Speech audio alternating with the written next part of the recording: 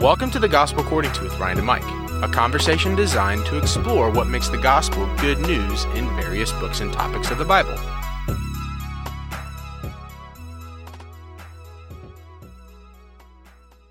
Hey, everybody. So in our first discussion of the book of Romans, Mike and I tried to give an introduction to Romans by considering the purpose of Romans. And Romans is not just a collection of doctrinal statements of the Christian faith, but what the Apostle Paul is aiming at is the harmony of all believers. And so we looked last time at Romans 15, verses 8 and 9, and I want to reread those passages to get us started today. Romans 15, verse 8, "For I tell you that Christ became a servant to the circumcised to show God's truthfulness, in order to confirm the promises given to the patriarchs, and in order that the Gentiles might glorify God for his mercy." Now, I said last time, and I'll say it again, these have become my favorite verses at this moment. And of course, anybody who knows me knows I'll change my mind in a week. In the book of Romans, that Christ became the servant of the book of Isaiah to the circumcised to show God's truthfulness, confirming the promises to the patriarchs. Now, if the book of Romans is aiming at unity between circumcised and uncircumcised, that is Israelite and the nations, we could say it another way, Jew and Gentile. If the book of Romans is aiming at harmony between these different groups, and Christ is the model and the fulfillment of the promises, we first need to understand what is the Old Testament narrative and what are the promises that are leading us to this conclusion. Yeah. You really have to know this to get into Romans. And I'll say this, for those of you who have studied the Bible for years, the conversation today is not going to be perhaps anything that revealing. For those of you who are newer to biblical study, I think this is going to be a very important conversation to contextualize Romans and try to fit it into the whole biblical narrative. So, Mike, that's a big task. Yeah. Well, let me add one more sort of nuance to that too. Is I sort of said this in the last episode, but when it comes to Romans, for a host of different reasons, it gets attached to these other narratives or what we think Romans is saying is sort of read back in to interpret the other parts of the Bible story and all this sort of stuff. And so where, the historical story may not be new, connecting it to Romans might be, right? And so the importance of telling this story and hearing this story again so that it's teeing us up to actually hear Romans within the biblical story as opposed to various contexts that have driven various interpretations over the years. Yeah, let me give just one example because I know what you mean by that. Others may not. So let me just use one example. So one of the common ways of reading Romans in evangelical circles in America has been something called the Romans Road. Yeah. Where Romans 1 through 3, all have sinned. Romans 4 through 6, Jesus has saved us. Romans 7 through 8, sanctification.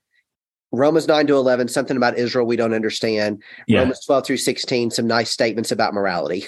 Yeah. And I know that's a caricature, but that's going to be a caricature. but not too much of a caricature. Yeah. I mean, it's treated as a little tract to like pass out to people on how to get saved. On how individuals can be saved, right? Yeah. And if that is the narrative that you're trying to read into Romans, as we said last time, you're looking for the wrong main attraction. Yeah. And as we saw, in that passage, right, he's talking at a people group level. Yes. Israel and the nations, right? Yes. Those are as a national people group level, not you and me and him and her and all that stuff. And so what the Apostle Paul is telling us here is the whole story of the Old Testament is leading us toward harmony of Jew and Gentile. Yeah. Mm-hmm. And that's the story I want you to take us toward so we can see its climax. Yeah. So I think that's better context. Go ahead. Sure. Totally. Yeah. So you think about the creation of the world and God's purpose for humanity that he created us in his image to rule the earth as his representatives. And yet that double downward spiral in Genesis 3 through 11, where the nations end up being scattered and going their own way, living in rebellion against God, living in idolatry, and yet God's not given up on humanity, not given up on these various families of the earth, various nations of the earth. And so from all that, he zeroes in on an old man and an old woman through whom he is going to focus his purposes in the world. And he makes promises to Abraham, and that most the sort of grandest of them all is that in him all families of the earth would be blessed. In him, it's rehashed in Genesis 22, all nations of the earth would be blessed. And so we see that promise concentrated, that purpose concentrated on Abraham. It's passed down through his descendants, through Isaac and through Jacob and through the sons of Jacob. And that family grows up into this nation, Israel, whom God brings out of slavery in Egypt, brings to Mount Sinai, and says, I've bore you on eagle's wings and brought you to myself. And I've made you to be a kingdom of priests and a holy nation, a people for my own possession, for all the earth is mine. I'm going to slow you down. Okay, yeah. Okay, again, I'm having to be the one to slow you down.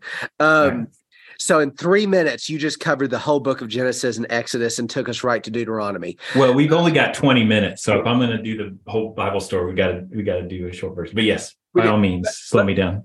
But I do want to focus on Genesis 22, and this is after the Akedah, the binding of Isaac. It says in Genesis 22:18, in your offspring shall all the nations of the earth be blessed. Mm-hmm. That promise that in your offspring shall all the nations of the earth be blessed. That's going to be one of the foundational promises. God actually made 9 promises to Abraham, not just 3.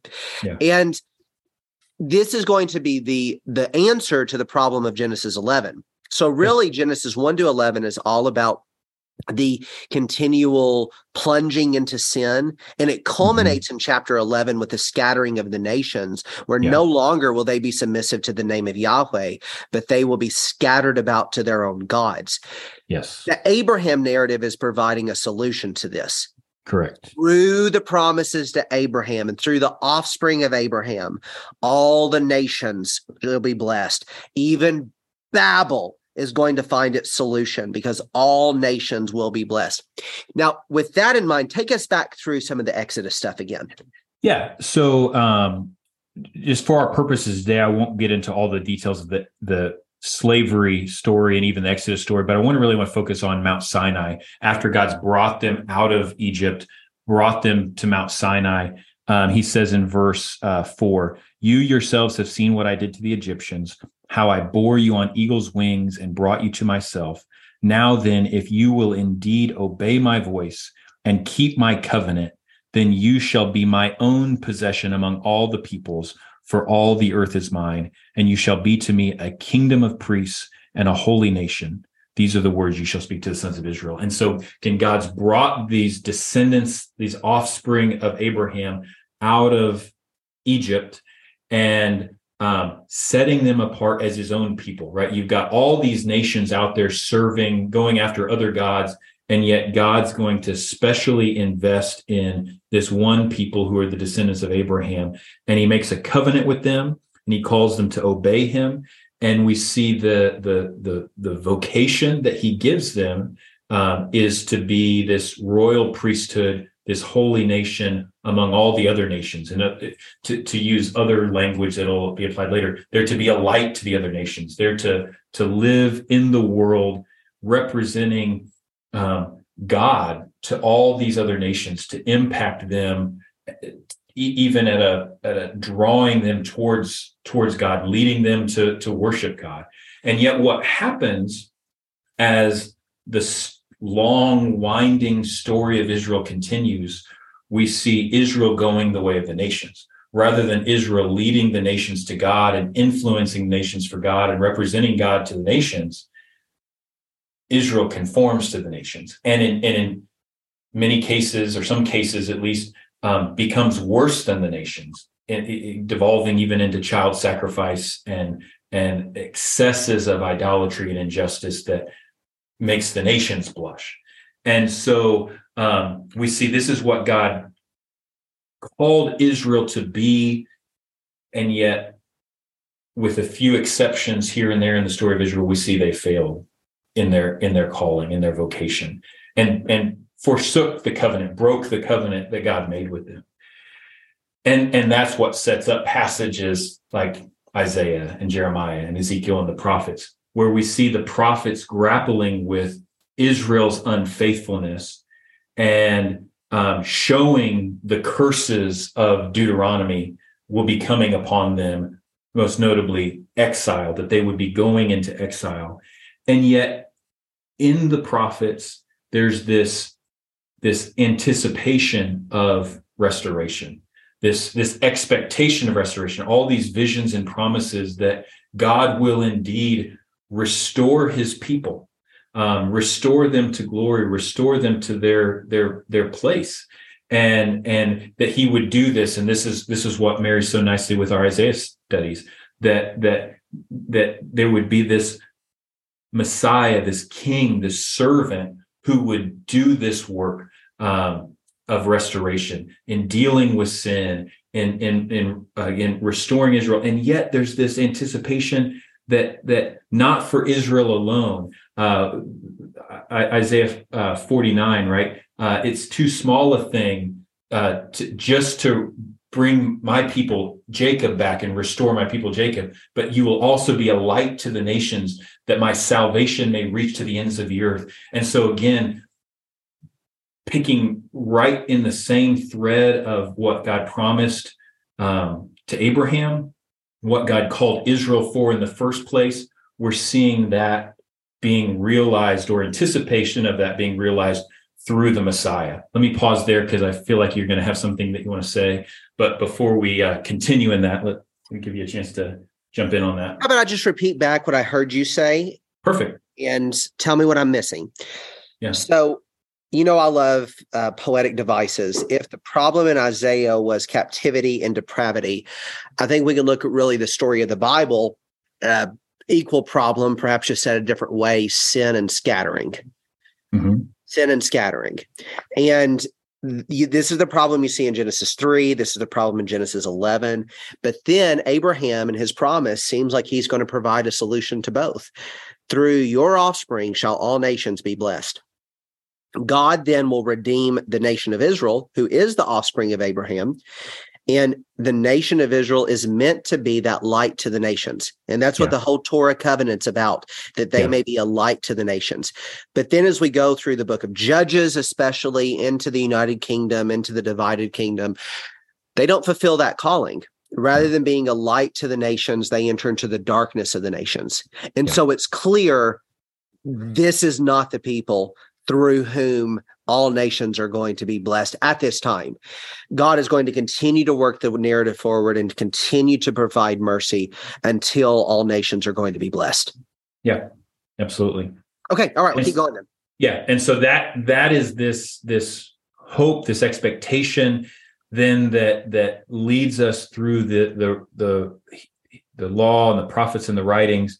And so we see the Gospels pick up into that story with the people of just abuzz, in a state of expectation, as Luke tells us in Luke 3, right? They've been for generations waiting on God to fulfill the promises and bring about the promised restoration and do the things he said he would do. And so John the Baptist comes on the scene trying to stir the people up towards God, towards repentance and walking in his way. And he himself then is pointing the way towards the one who would come after him. And so Jesus enters the scene as this great rabbi, this great prophet who is teaching what the will of God actually is, proclaiming the kingdom of God, that God is fulfilling these promises and bringing these things forward, and trying to, again, restore Israel, just as Isaiah had said. And you see the signs that he's doing, the miracles pointing to the promises being fulfilled, and yet all of this story of Jesus leads up to his own suffering and death on the cross that they describe as him in the language of Isaiah, bearing the sins of the people, atoning for sin, being the propitiation for sin, being that redemption, dealing with the sin problem. And so he's raised up, appears to his apostles over a period of these 40 days, and he's doing the most epic Bible study in the history of the world, right? Teaching them, showing how the law and the prophets and the Psalms were all pointing towards the things that he was doing, and showing how suffering and glory intermingle within God's purposes, and pointing to the ways God was going to fulfill these purposes. And so when the story of Acts picks up, and Jesus ascends to heaven to sit at the right hand of God as Messiah, and reign in the midst of his enemies, he sends forth the Spirit in fulfillment of the promises, and the gospel is proclaimed. Jesus is proclaimed as Lord in Christ, and you see people turning to him, right? Convicted, we've killed our Messiah. Is there any hope left? And Peter says, yes, there's hope. Turn, repent, be baptized in his name, and receive the gift of the Spirit. You're jumping off the edge of your seat. Go ahead. Yeah, no, I mean, it's brilliant. I mean, literally 16 minutes in, and you have told the whole Bible story. And I mean that the whole Bible story is about, through your offspring shall all nations be blessed. Yeah, absolutely. Somebody comes and fulfills that. And to make sure we're clear, who is that? Yeah, that's Jesus, right? Yeah. And I mean, echoing the words of Isaiah 49, verse 6, to the servant, I will make you a light for the nations, that my salvation may reach to the end of the earth. That's right. And here, salvation is not merely an individual thing. It's the unity of God with man, with humanity, and the unity of all nations. This is what Isaiah is promising us of. Yeah. And this is what Jesus is working us forward. So, Mike, Absolutely. Are you ready to talk about how Romans fits into this? Yeah. So let's pick up with just a little bit farther in Acts then, right? So we got to the very beginning of this thing, right? Jesus came and sort of started this movement. The day of Pentecost is where it's like throwing a little gasoline on the match, right? And boom, but what we see it was the Holy Spirit of God descending his fire upon them. Yeah, yes, there you go. So you see this renewal taking place among all these Jews who are coming to faith in the Messiah, right? And again, just what the prophets anticipated, and you see this spreading, Jerusalem, Judea, all this stuff, and there's this story of persecution and all that stuff. But for our purposes today, seeing the way that this gospel spread and more Jews came to faith in the Messiah. And yet we get to Acts 10, and the Spirit leads Peter into taking the same message and then bringing it to the Gentiles as well. That this salvation in the Messiah was not just to be reserved to the Jews, but to go out to the nations as well. And so we see Cornelius and his household, and we see Antioch, and so many of among the Gentiles are coming to the Messiah, and all this stuff. And so you've got this stirring. Not only has this exploded like wildfire among so many Jews, but now also among non-Jews, from the nations, from the Gentiles. And so we get to this point in Acts where, again, tensions are raising, people's categories are being busted, assumptions are being busted, and you see this question that emerges. Okay, so we get the idea that God wants to forgive Gentiles too, but do they need to become Jews in order to be saved, right? Do they need to be circumcised and begin to observe Torah in order to receive these promises? And so you see all these leaders in the church, gathering in Jerusalem to work through this important question. And it's established, no, they don't. the Gentiles remain as Gentiles. They don't need to be circumcised and live under Torah. In other words, they don't need to become Jews in order to become the people of God, but it's by their faith in the Messiah that they're the people of God. And so that's the specific on the ground sort of historical debate in which Galatians emerges, and then Romans is in that vein, but coming at it from a little bit different angle. But that's at least the on the ground story. Yeah, well said. Well said. Literally in 20 minutes, 18 seconds. Oh, excellent. Yeah. So, I mean, again, let me close out by reading again Romans 15, verse 8. For I tell you that Christ became a servant to the circumcised to show God's truthfulness, in order to confirm the promises given to the patriarchs, in order that the Gentiles might glorify God for his mercy. The Bible is the story of the mercy of God. Yeah, amen. So let me try to tell the Bible story, and then you help me make it more full. The Bible is the story of God's mercy. Humanity rebels into sin. Humanity is scattered for their sinfulness, and they bow down to their idols. God promises to redeem humanity through the offspring of Abraham. He brings about a nation who is called to be this light to the nations, but they continually give in to sin. They go into the divided kingdom. It gets even worse, so God sends them off into captivity. But God in his mercy brings them back. And then there is one particular Israelite, one particular offspring of Abraham who will come, who will fully obey the voice of the Lord. And as the faithful offspring of Abraham, all nations are blessed through him. And then we come into the words of the apostles, the Spirit speaking through them, that all nations, Jew and Gentile, circumcised and uncircumcised, all nations can be blessed through the promise that God made to Abraham and that he has now fulfilled in Jesus Christ. And that's the gospel according to Romans. What am I missing? Well said. Stand as we sing, right? Yeah, exactly. All right, very good. Thanks for listening to the Gospel According to podcast. If you have any questions about what you heard today, please send us a voice message. We would really love to hear from you. Make sure you follow us on social media, subscribe, and click the bell to get notified when we drop a new episode. Until next time, and for all time, your God reigns.